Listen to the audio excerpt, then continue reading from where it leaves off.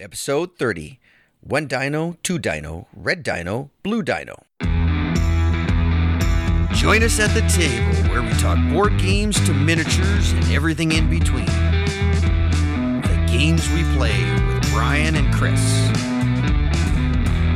Hey! And welcome back to The Games We Play, a podcast about board games, tabletop, miniatures, RPGs, and most importantly, the games we play. I'm your host, Brian, and with me is... Chris. Woohoo! This is episode 30, One Dino, Two Dino, Red Dino, Blue Dino.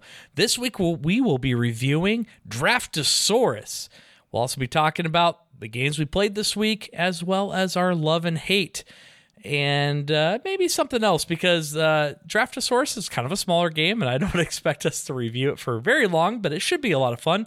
We had a little fun with that playing it this week. Yeah, it was. So, Chris, how's your week been going? It's been good. It's been busy with wrestling starting. We've started our practices, getting ready for competition in December. And so that's been taking me away. So I haven't had a lot of games getting on the table yet. We're going to get the schedule figured out and get more on. But we've done some games. I actually been working with our middle school principal and talking with her. And they do a logic and strategy hour at school. And she's asked me to come in and teach some games and help give some strategy and logic game recommendations for various number of people and within 30 minutes or under. So I've got my list going.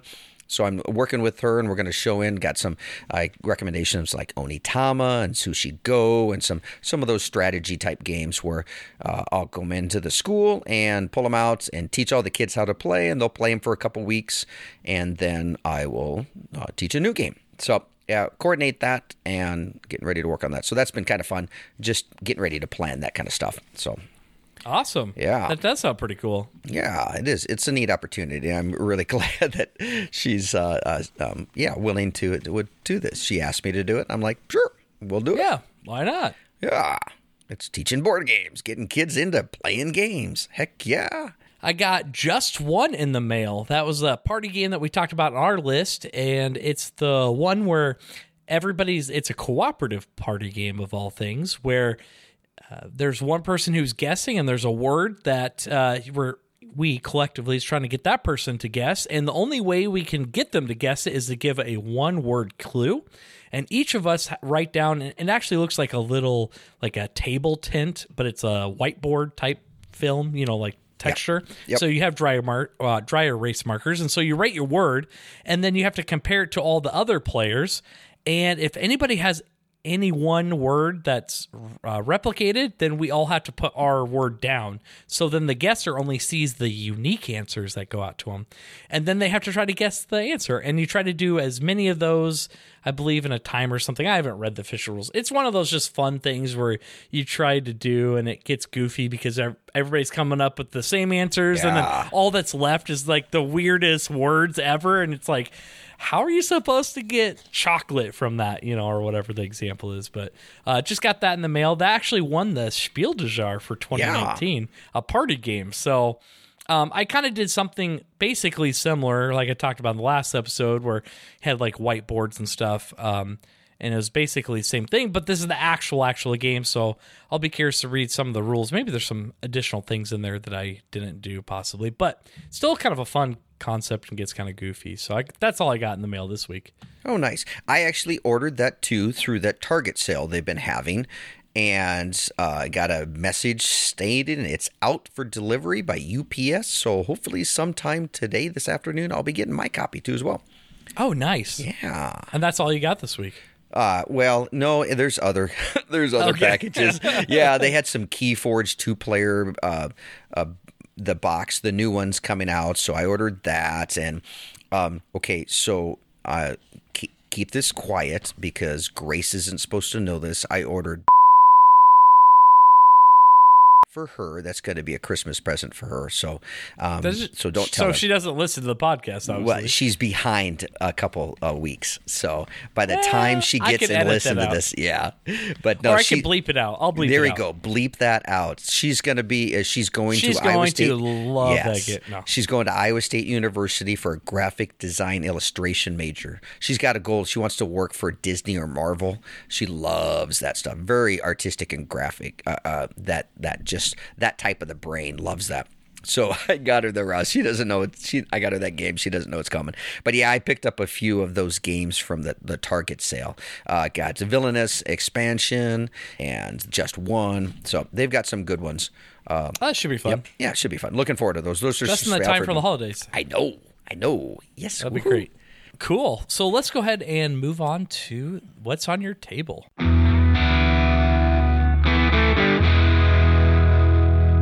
All right, this week's What's on Your Table. Chris, what has been on your table this week?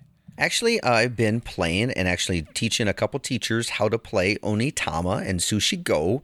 I'm working, like I mentioned earlier, with the middle school, about introducing some logic and strategy games. So I was working with a teacher and just talking about coming up with a game plan for things, and introduced him to Onitama and talked about Sushi Go and how all the strategies involved in that type. And he loved it. Pulled that pulled the Onitama game out and talked to him about how it's kind of chess light like, but it's a lot for more. sure. Yeah, It's good. It really is. It definitely gives you that feeling of chess, but it's definitely simpler. Yes, I think that is an easy step to teach kids on chess-like games with that move and the specific moves and stuff. But yeah, so I'm a big fan of Onitama. I enjoy that, playing more that than chess. So I love that. So anytime I can pull that out, plus it has a neoprene mat. Awesome. Yeah, I get to show that to anybody. So yeah, I've been playing Sushi Go and Onitama, introducing that to a couple teachers' friends. Cool. Awesome.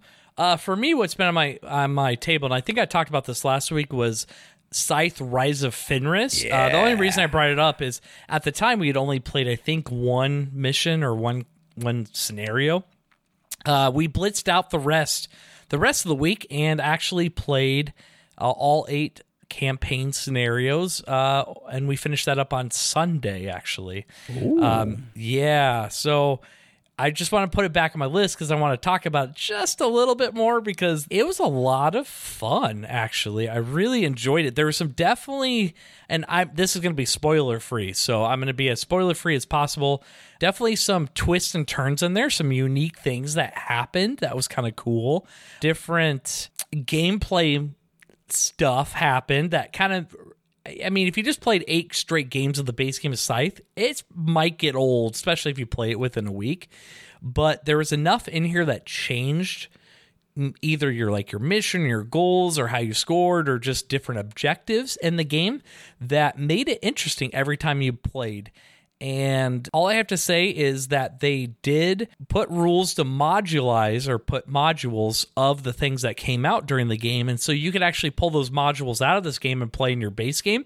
And you can pick and choose or just throw them all in. All I have to say is there are some modules in here that I almost want to play with all the time with the base game now. Oh, nice. So, again, I'm not going to say what it is because I don't want to ruin it or spoil it. But needless to say, it's pretty awesome, and I got some awesome photos, and I can't post them on Instagram because I don't want to spoil it for anybody, but it's great. I'm sure if you look online you can find more information about it and get the spoilers if you really want to, but I really enjoyed it. They did a great job to mix it up and add some new stuff in it and keep it fresh. So that was Scythe: Rise of Fenris, again, my second week in a row on my table, but finally got that finished up. Wow, sounds good. Sounds like it takes a little bit of time to play, so you got to have that on the table multiple times. Yeah, absolutely. So yeah, that's what was on my table this week.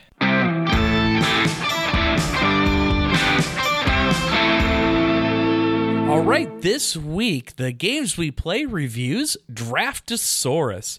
Chris, would you mind telling us about Draftosaurus? Absolutely. I don't mind at all. It's a 2019 game designed by Antoine Bauza, who's of Seven Wonders fame, published by Ankama, if I'm pronouncing that right. I'm horrible at that. It's a 2 to 5 player game, plays in about 15 minutes. It's a really lightweight game, good for ages 8 and up. In Draftosaurus, your goal is to have the Dino Park most likely to attract visitors. To do so, you have to draft dino meeples and place them in pens that have some placement restrictions. Each turn, one of the players roll a die, and this adds a constraint to which pens of any other player can add their dinosaur. Draftosaurus is a quick and light drafting game in which you don't have a hand of cards that you pass around, but it's a bunch of dino meeples in the palm of your hand. There isn't a whole lot to it for the how to play, but I mean, essentially, we all grab 5 dinos in hand right out of the bag randomly, and you keep them private out of hand. The person who's up rolls the die, and that die roll tells all the other players where they can place a dino. It might be like the left half of your board, or they call it a zoo, or the right side of your board, or the top half, or the bottom half. It might be have to go into an empty pen, or it might be that you the T-Rex, where you have to put it with the T-Rex. And that's basically it, right? And then if you're the person rolling the die, you can place it anywhere in your zoo. After you do that, the dinos that you still have left in your hand pass to the player to your left. The die passes to the left. They roll and it just keeps going, and you go 2 rounds, and 1 round consists of 6 dinosaurs. So you only get to place 12 dinosaurs in your zoo, and whoever has the most points wins the game. That's about it, right? Yeah, that's really is. So in those pens, there's different scoring mechanisms. There's the more of the same dinosaur you put in there, it adds up points. There's ones where you put dinosaurs of different colors in there. So the more of different colors, can't have the same in there, you get points. There's ones where you got to make couple dinosaurs. You got to match, pair them up, the 2 of the same color, and you get points. Oh gosh, there's ones where 3 of the same dinosaur and you get points. So each of these pens have these little restrictions of how many dinosaurs you can put in, and basically what kind of color restriction. It could be multiple colors, could be the same color. Some of them alternate colors. There's a front side of the board and a back side of the board, so which they have 2 different playing areas of different combinations. But really, that's it. It says this pen says here's the restriction on it, and here's the points you get from it. So you can take different strategies of grabbing these dinosaurs and putting them wherever you want to get the most points as possible. But yeah, really, it's that simple. But it's a thinky game. There's a good amount of strategy. I mean, it's not overwhelming, but yeah. There's not a lot of I see what you're saying. Yeah, pretty easy. Yeah, it really is pretty easy. So artwork, Chris, on this, there are 2 sides of each player's board, right? Or zoo, let's call it zoo. Yep. And on each side is like a summer and a winter, I believe is how it's self-described. There's the artwork on that. There's not anything really on the dinos, the bag, and it's just the box. So that's about all the artwork in this game. What did you think about it? The artwork is very basic. These boards are small. They're not large at all. Like a few inches by a few inches? 6 inches by 6 inches, maybe 8 inches by 8 inches at most. It's not more than that. It's definitely not double-digit in inches. But yeah, so these are small boards that you have, and the art is very, very basic. Just maybe have some stones, or it's the pen art and the terrain, if it's kind of sand or mountainous versus grassy or snow on one side, that kind of bit. And there's no words on it. It's all numbers or graphic symbols. They have male, female for one side, and then there's which represents I forget what it represents. People, anyway. Yeah, that's right. The restroom symbol types. And so it all just has graphic symbols. There's a numbers on it by the pens to say, how many dinosaurs you can put in their maximum, stuff like that. And then how many species you can put in, that kind of thing. Yes. How many, then there's equals or not equal signs to determine if, once you put a color of a meeple dinosaur in there, it has to be the same. Just Yep. very, very simple. No words really all over. So it's a multilingual, graphically designed and artistically set up game board. So there's no English on it. There's no French. There's no Spanish. It's all symbols and numbers type stuff. Yep. So yeah. So to me, it's very, very basic, and you don't need that. You don't need advanced art for this. Just very basic and descriptive and graphic art style. Yeah. Yeah, agreed. Yeah, I mean, even for the art style that is there, it's kind of a cartoony, lighthearted, fairly bright colors. I mean, it looks aesthetically pleasing, but other than that, there's not much to it. The cover art's kind of funny. There's the dinosaur like trouncing through and the people, and it looks cool. It's eye catching for sure when you look at that cover. You're like, oh, what's this about? Another dinosaur game, but this has a weird name, and oh, okay. That's kind of the feeling I got from the game when it first came out. But overall, I think the art was good. Again, it's not like Everdell or something like that, but it is what it is, right? It doesn't need to. That's not the purpose of this game. Like you said, lighthearted 15, 20-minute type game. Really it is. All right, so the rule book. Chris, I kind of handed you the rule book at one point. I don't know if you leafed through it per se, but the rule book was okay. Yeah. We actually found a misprint, I think, with the rules. Now, this is I think a French native game, because most of the words on the back of the box are French, but there's also a little English, but you can tell the English is secondary to the French, and there's a French rule book and then an English rule book in there. And on the pins, like you were talking about, they show how many victory points are on it. Well, when we're looking through the rule book and it was talking and describing how you score some of these pins, one of the pins said in the rule book that it's 6 points, while the board said 7 points. So we went off the 7 points thinking it was a misprint on the rule book. Also, some of the sentences were, I don't know if it was technically bad grammar, but some of it didn't make sense. I know I was reading through it, and I had to reread it multiple times to understand what it was trying to say. Because I was kind of reading aloud to all of you because it was a short game. I hadn't played it. There were like 5 or 6 of us in the room. I don't know. It just seemed a little obtuse for such a simple game, I thought. I agree. And there is a French English version, and then there's a Spanish edition version. And Antoine Bazet is a French game designer. And I've seen that before in French published and designed games when they translate to English. Missed rules, the wording, lost in translation type.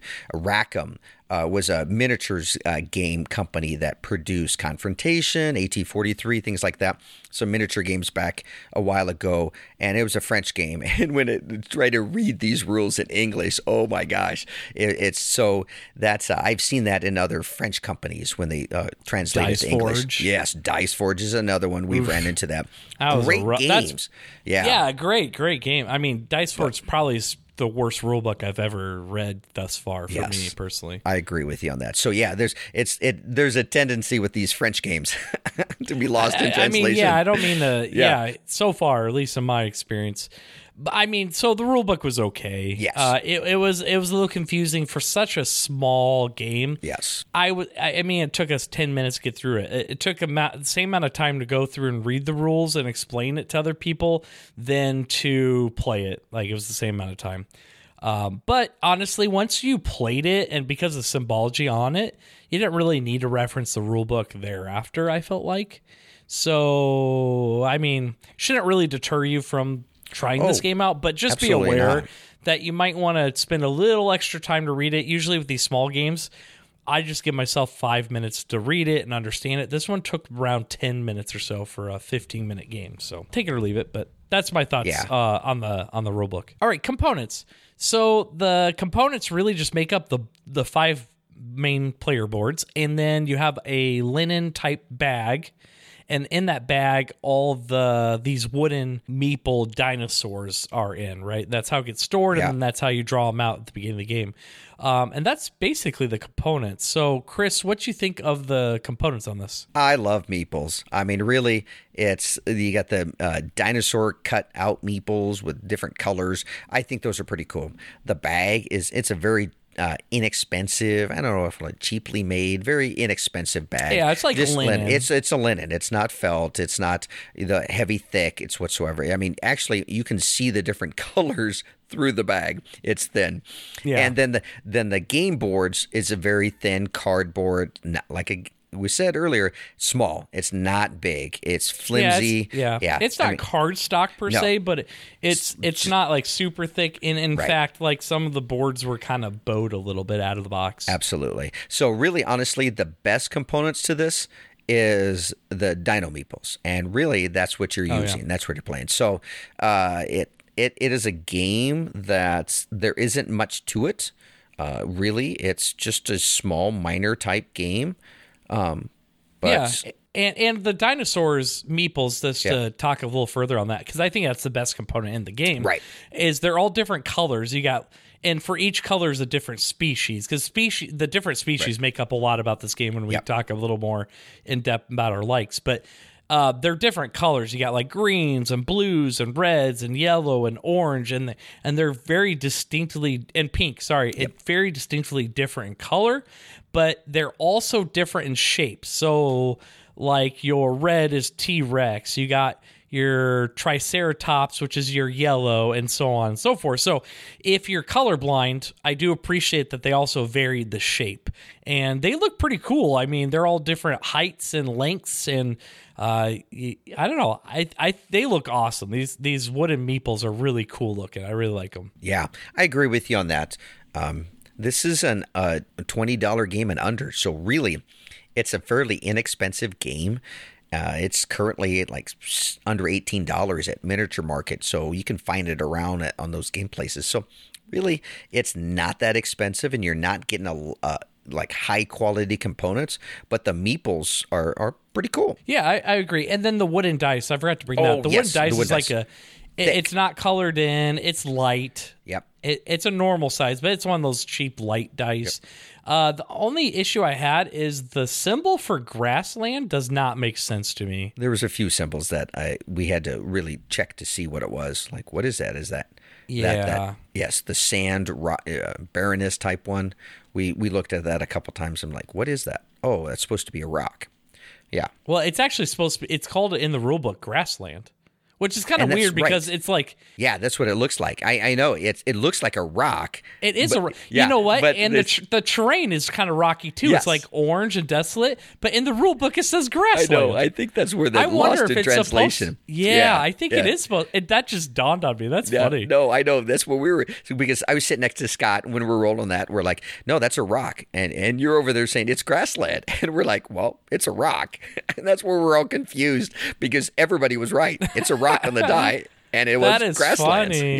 Yeah. So there's a few of those lost in translation type stuff with this. All right, game. I pulled up the rule. Yeah, no, it says grasslands. Yeah, I know. Okay, I just pulled up the rule book. Yeah, it says woodlands and grasslands. Yeah. Even in the book next to grasslands, it shows the same die face. Yeah, which is a rock. But it looks like a rock. Yeah. Oh, that's funny. That has to be a translation issue. I think so too. I think that's funny. The editor type. Yeah. Huh. Interesting. Yeah. Anyway, sorry, I didn't mean to get off a tangent, but yeah, that's not very self-explanatory. Those dice faces, which is too bad. But again, you play it enough time, it's not a. It's right. Really, you not pick a it up big really deal. quick. It's the first time that you're like, what? No. Are you sure? It? Yeah, exactly. And then after that, you know what it is every single time after that. Yeah, it's true. All right, let's talk about our likes for this game. Chris, what are your likes for this? I like these games that really have all this strategy. I mean, it's you can start planning ahead of like, hey, this is what I want to do. But honestly, in this type of a game, once you either draw the initial draw of the dinosaurs, or once they pass them, you're like, okay, this is what I'm going to do. It's very that pick and pass. Sushi Go Party has the same. Pick one card, pass. Pick one dino, pass the rest, and you're going around the same circle. So you can think of a strategy, but you have to adapt on the fly to adjust. I like that where you're like, okay, not from step one, you're like, I'm doing this all the way. No, you can't do that in these games. You have to adjust your strategy as you go. You can have an ideas of like, hey, if I get this colored of Dino Meeple, I'm going this way. If not, I can go this way. So I like those games that really kind of make you think. It's not, I'm just taking this card every time, taking this card every time, taking this every card. I mean, you really have to adjust on the fly. But it's a really light and quick game that makes you think that way. And so that's what I like about it. And plus the different colored Dino Meeples, I like Meeples. Those are cool. But the strategy type and how the game plays with the strategy, I like in this. Yeah, no, I agree. It definitely gives me a Bunny Kingdom feel where you start out and you're like, all right, I have 5 or 3 different species or 4 different species in my hand. Where do I start? Right. Yeah, you're going to have to just pick one and see where it goes. And then after a couple more passes, you're like, oh, I can do this now. That kind of it. Absolutely. I agree with you. You're not going to know where you're heading first pick. It evolves. That's a good way to put it. The strategy evolves as the turn goes along. Yeah, no, I definitely agree. No, so for me, I really like the winter side of the board better. I agree. And the winter side's really good. Yeah, I really like the options it gives on the winter side. It felt a little more flexible, but at the same time, you got a lot of more points. Possibility. And I know on the summer side, it felt like you basically got trapped from that dice roll. Like, I think when we all played it, we played a 5-player game multiple times. And on the summer side, everybody basically had to put one in the river. And that river is basically, hey, if you can't qualify for any of the pins, you have to put it in the river. And that's only worth 1 point per dino you have in there, which isn't great. It's not great at all. Right. But on the winter side, I don't think anybody put one in the river at all. I don't think so either. Everybody was able to strategically place it somewhere on the map that benefited them. Yeah. So just kind of the pins to talk about that was in the winter. So there's a cool pin where you are placing only 2 species in the pin, and there's 6 spots in it, but you have to alternate the colors. So basically when you selected the 2 species or colors, you were kind of stuck. So you had to do like orange, green, orange, green, orange, green. And if you need an orange and orange doesn't come out, you can't put it there, which is kind of cool. And then you have a lover's bridge, which on either side of the map is a couple spot. So this is like on the summer, there's a couple pin where you have, for each pair of the same species, you got victory points, which is kind of neat.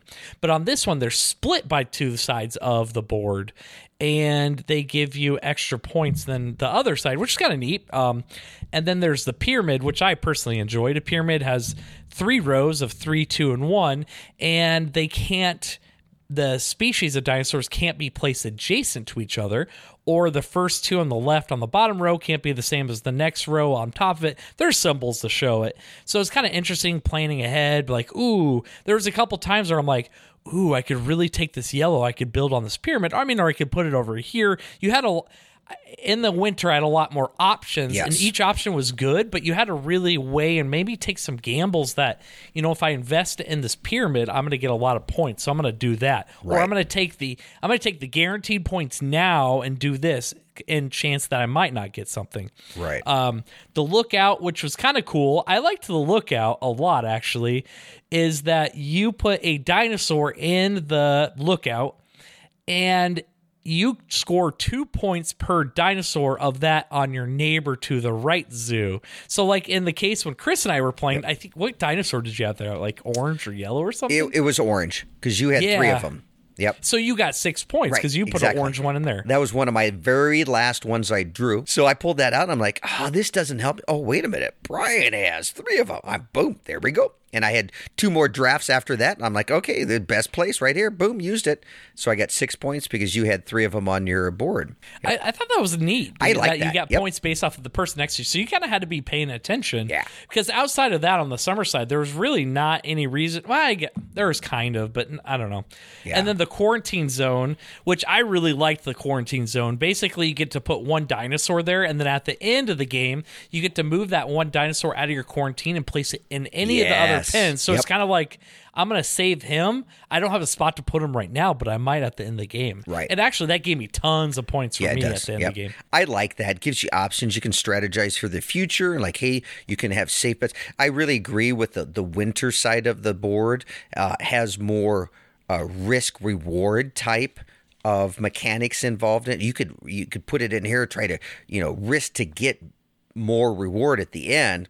Or, just it pans out. But, yeah, it really does. I like that feel of that side of the board. I agree. That the winter side of the board was much more fun to play. Yeah, the summer side was fine. Yep. It was a little more basic and easier for the rules, I think. Yeah. But that adds some nice variability that, depending on the child you are playing with or the people you're playing with, you can pull out the summer side. But if you're playing with, hey, you've played this a few times, I'm going to take this step up. I'm going to go winter side. Yeah. There's also a summer-winter mode in the variants where you play both sides, and then you add your scores from both. That makes sense. Which I think that's better in this game, to be honest, because it's a little more randomy or swingy depending on what you get. I mean, that's the same with all drafting games. So if you can play multiple games, it kind of evens things out a little bit, and it comes down more of a little skill in your decision-making than it does randomness of one game. Yeah, I agree. Anyway, I really like the variation of the 2 sides of the board. That was nice that they threw that in there to kind of vary it up a little bit.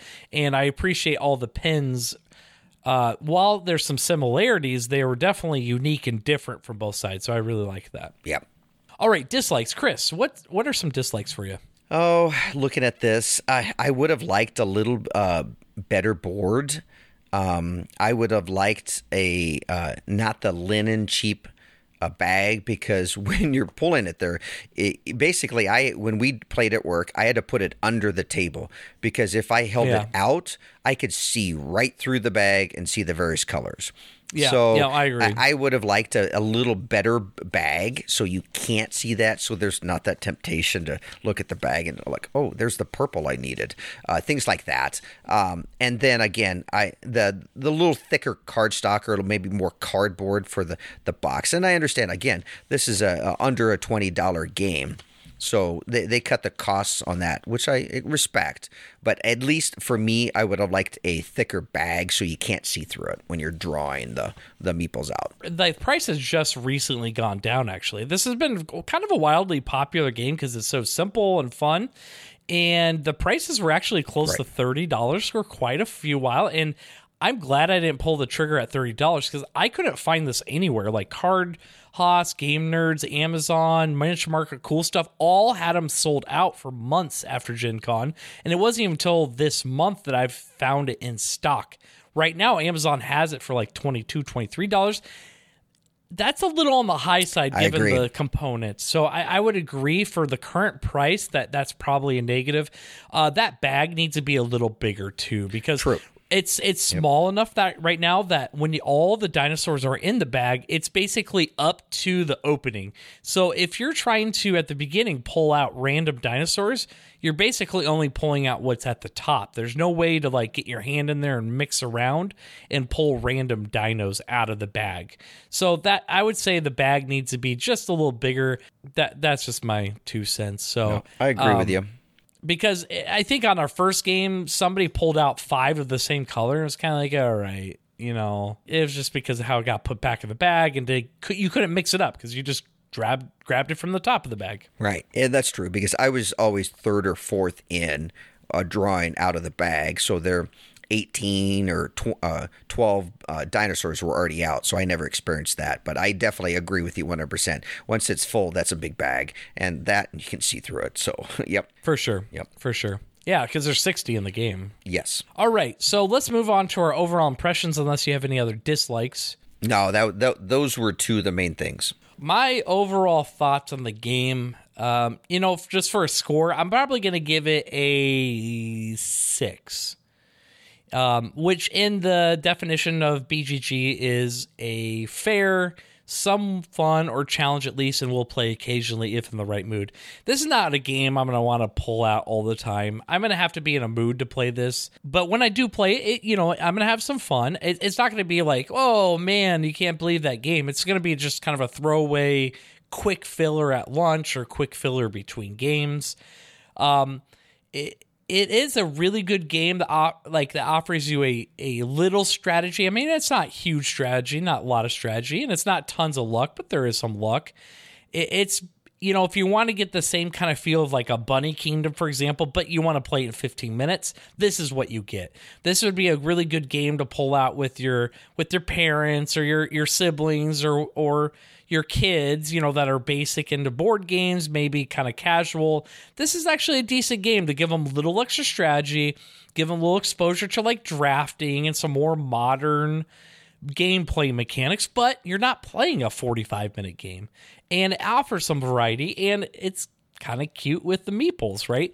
I think that's what this game has to offer, and that's the niche for it. But to a wider audience, like more hardcore gamers, or if you've been playing board games for a long time, this might not be a game that's going to hold your attention over a lot of gameplays, but might be a good one for your small games, pull out for friends and family, and maybe even your kids. This is actually a really good kids game, I think, to introduce some of those fundamental strategy and building blocks where you have to think a little bit, you have to use a little math. It's a great game to practice and use that. And it's fun. I mean, what kid doesn't like dinosaurs? I agree with you 100%. My rating was 6.5. It's an okay game. And where I saw this game excelled is, like you just said, introduction to the game mechanics and fundamentals to younger kids, to get them in, to teach them how to play this type, and then evolve into better games as they grow up. So would this be one I'd pull out with 30 and 40-year-olds? Not necessarily, because there's better games, unless you're trying to just get somebody into this type of game mechanic and they're very new, so like of a gateway game. But I see this game is more of introducing kids into games. That's how I saw it. Yep, exactly. It definitely fills that niche. Yep. Oh, absolutely. Does it well. Yeah, it really does. And there's different, you got you're pairing up different species, or you're doing species not the same, or you're trying to get sets of the species, or there's all those different kinds of gameplay with the pins, and that definitely adds some of that thinking and adds a little strategy, but it's not too hard, but it's ideas that a kid could grasp. Like my 6-year-old, he played this and was adding up all the points, and he was really enjoying it because he loves dinosaurs, and he was getting those concepts of pairing up dinosaurs, or not having unique type of dinosaurs, or T-Rex bonus points, that kind of stuff. So he really got it. Should we even do a like this? Yeah, see, that's where I was thinking. I think Gone Clever is, if you like Gone Clever, this is a game that I don't know. I'd rather play Gone Clever. I agree 100%. And I'm thinking as if you like Gone Clever and you want to get kids to play Gone Clever, teach them this game, make them or let them learn the mechanics, and then move up and play Gone Clever. That's where I'm going with it, because I wouldn't go down. I like Gone Clever. I wouldn't go down to Draftosaurus, but getting kids or new people playing Draftosaurus, gateway into Gone Clever. Sure, the idea you're rolling a die. Right. Same kind of mechanics is you got your game board and Gone Clever's a page, and you're matching in colors and symbols and this kind of aspect to gain the game mechanics. Similar concepts in scoring with that, and you're rolling the die versus pulling a Dino meeple out. So you have individual scoring each of the sections, i.e. the die. I could definitely see that. I see that. It's a kind of a more kid friendly, and it's geared towards kids, because obviously you have the dinosaurs versus Gone Clever. Right. There's no theme whatsoever. Yeah. So I could see that. How I see it is, if an adult likes Gone Clever, get this to teach your kids Oh yeah, this you game might mechanics. enjoy and then, some of that. and then get them geared up to go play Gone Clever with you. Yeah, so it's not a foreign idea that, hey, there's different separate areas, and they all have kind of different rule sets around the area, and they all score points differently, and then you're trying to add up. Yeah, you're right. It kind of really does give the same feeling where you're trying to balance and make decisions, because it's just 6 dice versus 1 die, essentially. Exactly. I mean, it's about the same. Yeah. Even like the drafting type mechanic, Sushi Go, but yes. Pick and pass. Themed like dinosaurs, and because those Sushi Go, you have different scoring for each of the different types of food that you do, and this is no different. It's just you're arranging like a physical meeple display instead of creating a set of cards on top of each other. Essentially, it's basically the same game, just rearranged a little different physically, and some different rules where there's a little more structure. To what you can and can't do than Sushi Go. Different theme, dinosaurs versus theme, of course, sushi food. Yep. Yeah, so, and not saying that this is any better than that. I'm just saying, hey, if you're sick of playing Sushi Go, but your kids like it, this might be a little alternative just for your sanity. So you don't have to keep playing. Not that Sushi Go's bad, but I mean, with any game, you can only play it so many times, right? But you may have a kid who really likes dinosaurs, and here you go. Here's an appropriate theme for you to play these strategy game mechanics. Sushi doesn't speak to 8-year-olds? Are you crazy? Oh, when I first heard about Sushi Go Party or Sushi Go, I was like, really? It's about sushi, the food, and that just didn't grasp me. It's a fun game, but once I played it, but it didn't grasp me with the theme. So maybe dinosaurs grasp somebody. Yeah, I would hope so. I mean, I love sushi. Don't get me wrong. But, not many kids like sushi. No, at all. Exactly. Yeah, so maybe they like dinosaurs better. All right. Well, that is our game review of Draftosaurus. Check it out.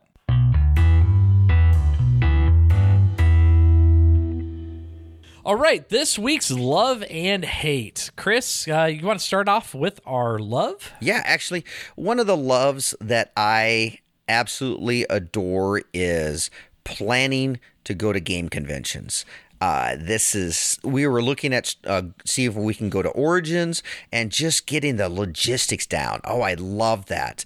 Just thinking about the route and the drive and trying to get hotels and just all the accommodations that go with that. So I retired as an Army Chief Warrant Officer, and I was a logistician. So I did all this planning and packing and just just everything that dealt with our unit's movement and with equipment and operations and all of that. I assisted our commander, and I did all that. So I've done this for years, and I enjoy that. I love that planning, trying to figure out how to get from point A to point B with all these restrictions and requirements.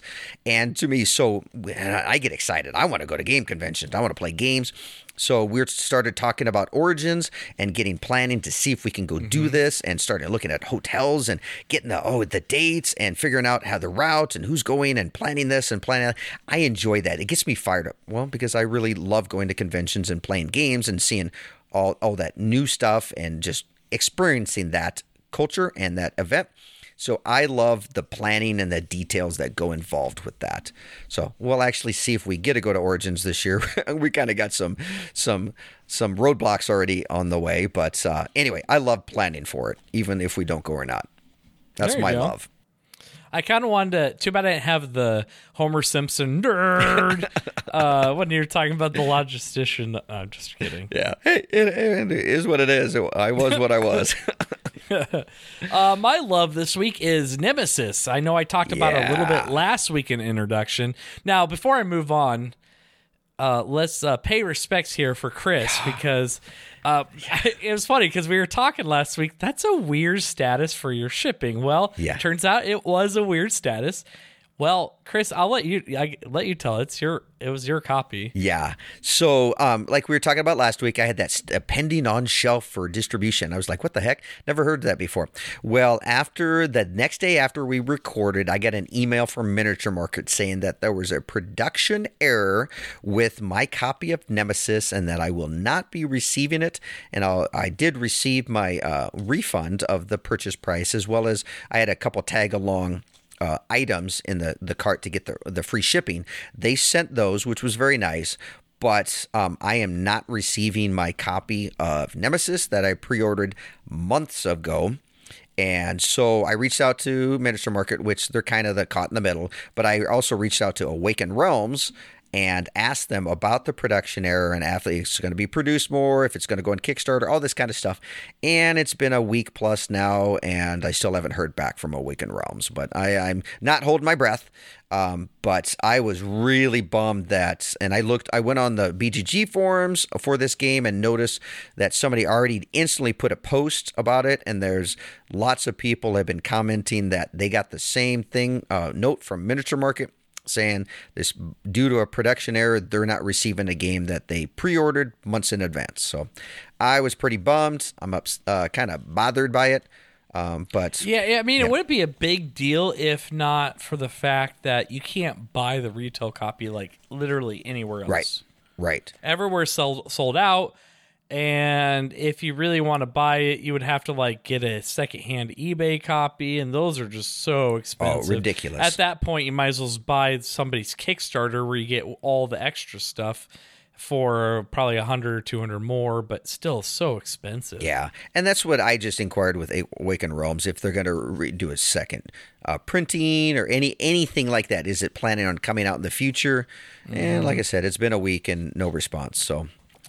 yeah. Well, they just launched their next Kickstarter, The Great Wall, so maybe they're just really busy or something. Oh, and I can understand that. And I'm sure there's a lot of people that may have contacted them because it sounds like there's many people that didn't get their pre-order copies. Yeah, so after you said the production copy, I'm like, oh, is there something wrong with my copy? And I was double-checking. Thankfully, there was nothing wrong with my copy. No. I was a little worried because maybe there was some problem with I don't know. Yeah, more than likely with the production error, they... took too many pre-orders than they could fulfill. Yeah, that's too bad. Well, it would have been nice to know because Game Nerds hadn't sold out of it still for like a month ago, I think. And then exactly. So you could have got it. And that's when I pre-ordered it way after you in Game Nerds, and I got absolutely. A copy. I pre-ordered it months ahead of Brian, exactly, and he got his, and I didn't. So. Well, anyway, so it is my love. So sorry, Chris, that kind of sucks because the game is awesome. It's so much fun. We played this out on a Friday night, and you weren't there, but I played with Corey and Corey's brother, also named Brian. Oh, Brian, nice. And, yeah, so 3 of us played. So it was a 3-player game. It's best with like 4 or 5 players from what I was reading, but still, it was an absolute blast. I mean, this game is just dripping with theme. It feels like Aliens, the board game. No joke, because you start out as you're the survivors. You have your own character. I really like each character has their own action deck, and it's only 10 cards, which is kind of cool. And you only get 5 cards per turn, so you're gonna be cycling through your deck a lot. So you really, after a couple turns, really know what your player can do, which is kind of nice. And so you're not really faced with tons of options per se. So you have your action deck, which gives you special customized actions, which are thematic to your character. So, I was the scout and I got to do scouty type things. And Corey was the scientist, for example, and he got to do more science things where he could like research or hack computers, nerd type stuff. And I was looking at the Marine, they can do more like fighting stuff. So very thematic for the characters, but then there's basic actions that everybody has available to them. And so you're spending cards to do actions. So you only get so many actions per turn because you only have 5 cards, but you're exploring the spaceship because the whole spaceship is modular, which is pretty cool. And then you're making noise. And so you have to roll this die for noise, and you put these cool noise. They're really nice acrylic noise counters. I mean, it's a noise counter, but the production quality is out from the roof. And so you have these acrylic noise counters, and if you ever have to place a noise counter that there's noise, then an intruder comes. Or you have to draw from the bag for intruder. So what's really cool is this bag is holding these aliens that are they call them the intruders, that are on the ship. This bag basically represents the whole ship. And so you pull one out. There is a blank one in there, but you could get the queen, or you get the breeder, or the adults, or the crawler, or the face, the face suckers, those guys. And so you could pull out any one of them. And then on the enemy's turn, they can move and they can go up into the vents. And when they go in the vents, they go back in the bags, and the miniature comes off. So they're up in the vents of the spaceship. So it's kind of cool where that they cycle in and out of that bag, and then they can just show up anywhere, or they just run around the ship and try to murder you. So there's that. And then you're searching rooms for items. There's different item decks. There's like health items or military items or tools, and you can combine tools to make like flamethrowers or Molotov cocktails, or you can use the cards for their purpose, like healing yourself or reloading your guns and getting new guns, that kind of stuff. And then there's different stations or different rooms throughout the ship, and all the rooms have special actions. So like the fire control room, you can use it to put out fires on the ship, or you can do it to put out a fire in a room, even if there's no fire, but it scares off the aliens. So you can use that to kind of try to manipulate the aliens from moving around. There's just so many different kind of rooms, and it's modular, and there's more rooms than you use, so every game could be a little unique. But ultimately, my favorite part is the objectives, where you get a personal and corporate objective, and they may not jive with the other players. So, like mine objective is I had to send a signal, which I did, and then the ship had to blow up. It didn't say anything about the other players. And if the ship needs to blow up, that means you need to be on an escape pod and not be on the ship, because if the ship blows up, you die. And if you hibernate and the ship blows up, you still die. So the only way I could get out the ship was a escape pod. Well, the Queen came out in the game and was camping on the hatch, which is the only place you could open the escape pods. And so the alternate was to wait for somebody to die and the escape pods open. So what did I do? I left a bad guy on the map, ran away. I was hiding while the bad guys were hunting down Corey and BG, and BG finally died, opened up the escape pods. I escaped on the escape pods while Corey is literally at one point trapped. He's in a room, and all three of the exits had like a queen, a breeder, and an alien all adjacent to his room. And Corey had like 2 serious wounds, and it was just bad shape. And I was like, sayonara, suckers.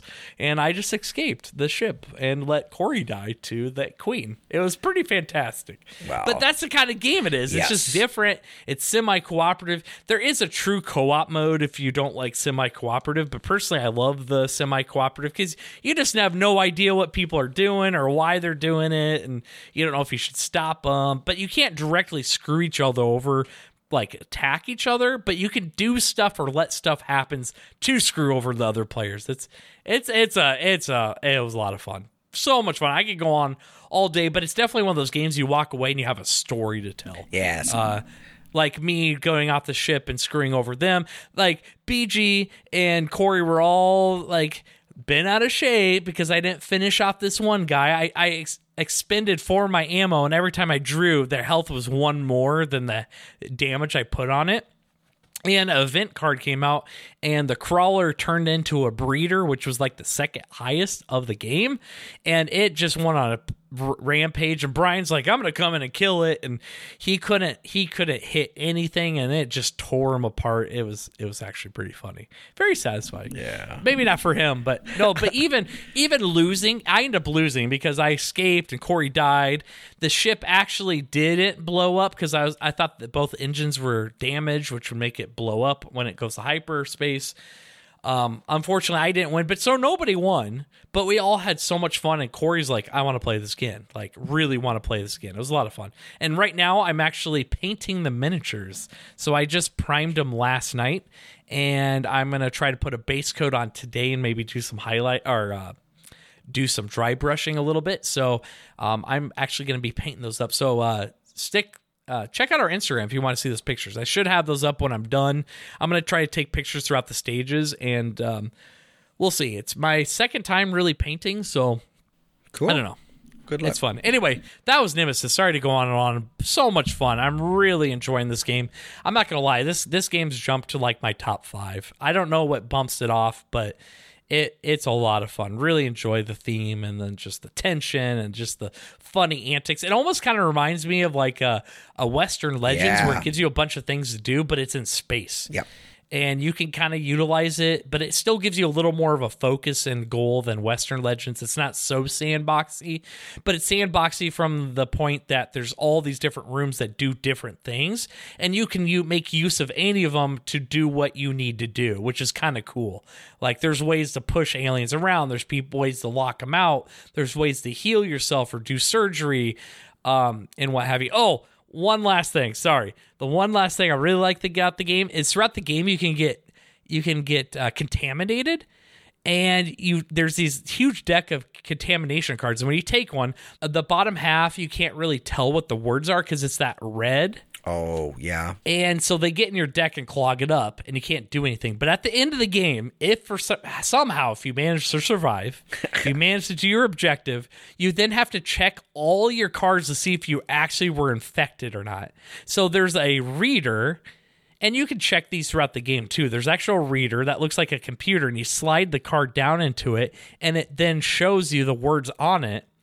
And if you're infected, it'll tell you if you're infected or not. If you're infected, you lose the game, even if you... Yeah, so it's very thematic. It's really cool. That's actually a pretty neat mechanic. Yeah, sounds like it.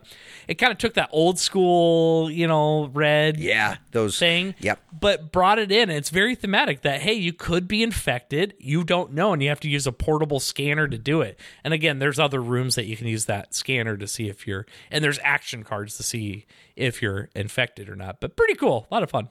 Does sound like so it. Anyway. Yeah, so anyway, that's Nemesis. Definitely check it out. You probably won't get a hold of it, right, Chris? Because you've checked everywhere. Oh, yeah. Not right now. We'll see after the first of the year, see if there's any copies come on in the mass market. Hopefully, they got to come out with a new run. I would think so. I think this game is top 10 and thematic on Board Game Geek, I think. Yeah, it instantly jumped up on top of the Board Game Geek of hotness and theme. And yeah, it's 13th in theme, 55 overall. So it's a top 100 game, and I wouldn't be surprised if, as more people get to play this game doesn't jump into... I could jump in the top 25. Like, it's that much fun. Yeah. A lot of fun. And I would think and hope that Awakened Realms does see that and see the demand that more copies need to be out there and produce a second run. I hope so, too. All right, so, sorry, that was a really long but... No, love. That was a really long love. That was But love. I love me some Nemesis. All right, hate. For me is delays. Chris, you probably relate to this, but delays as in... So Wingspan expansion was supposed to release last Friday, the 22nd. And listening to Jamie Stegmeier's podcast, somebody in the U.S. warehouse messed up and forgot to sign something or send the shipment off when they were supposed to. And it wasn't caught until it was days and days late, like 3 days before the game was supposed to come out. So all around the world, everybody got the shipment on the release date like they're supposed to, except for the US. And so they actually had to delay it a week. So now the Wingspan expansion does not come out until the 29th, which kind of stinks, which is Black Friday. So hopefully... by the time you're listening to this, I have a shipping notice for the Wingspan expansion. I know Emily's really excited. She's basically been opening every box I've been getting for board games. She's like, oh, sorry, I opened it. I thought it was going to be the Wingspan expansion. Jeez. And I'm like, no, I haven't even got shipping. Don't worry, I'll let you know. But this actually, you can actually be a Stonemaier champion. And Stonemaier champion, you actually get the games that they release and pre-order like months earlier than everybody else. And to be a Stonemaier champion, it's only $15 for the whole year. Oh. And you get free shipping from Stonemaier Games shop. And obviously it supports Stonemaier Games. Well, so I'm almost thinking about doing it because that's worth honestly, pretty much every Stonemaier game that's going to come out from now on, I'm probably just going to buy new full price. So might as well get it early. I still pay the same price through Stonemaier, and I get free shipping, so why not? That's why on Instagram, everybody was still having the Wingspan expansion like 3 weeks ago. It's because they were champions. Wow. I'll have to look at that, too. I really like their games. I agree with you. Stonemaier games are good. Absolutely. Anyway, that's my hate for this week. My hate is assuming. So, couple aspects. What I work with and deal with, my job, you can't assume. You can't assume stuff. But then especially in IT. Oh, yes, exactly. You have to have it done. It has to be black or white. There's no gray areas. It's logic. You have to deal with it. You can't assume stuff is being done or whatever.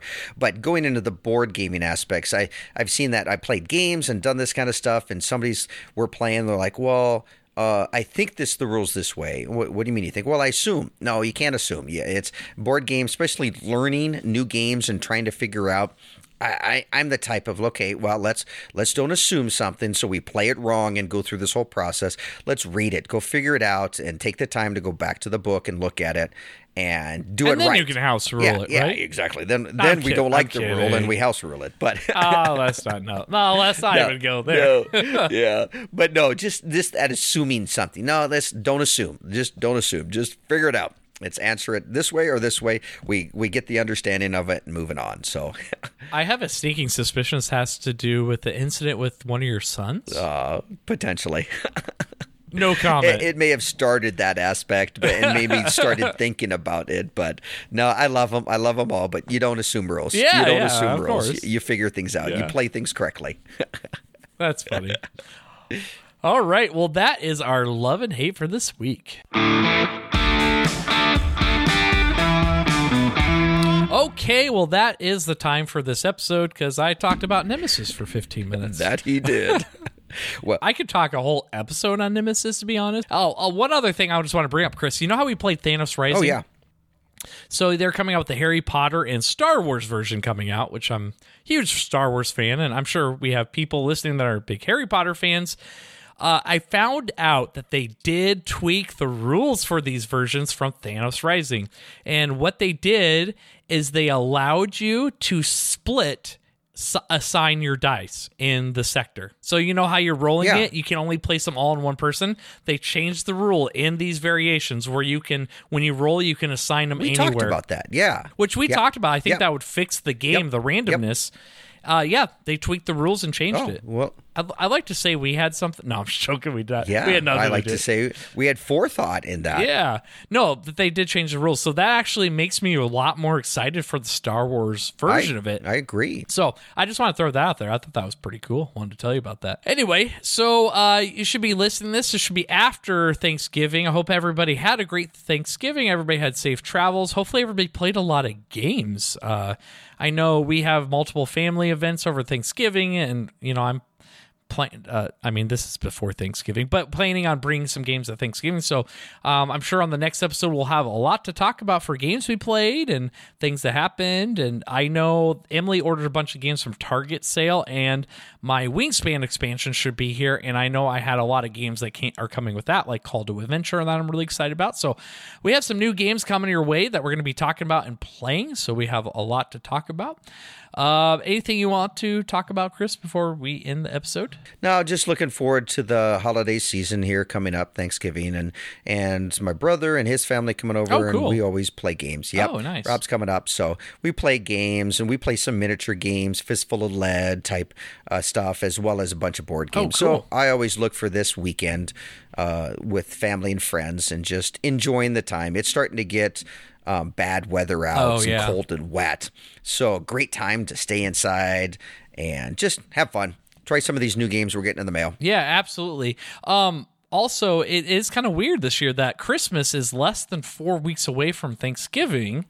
What? Yeah, I mean, think about it. It's the 27th. Yeah. Isn't that weird? I mean, that's just that weird. Was more sarcastic. Oh, okay.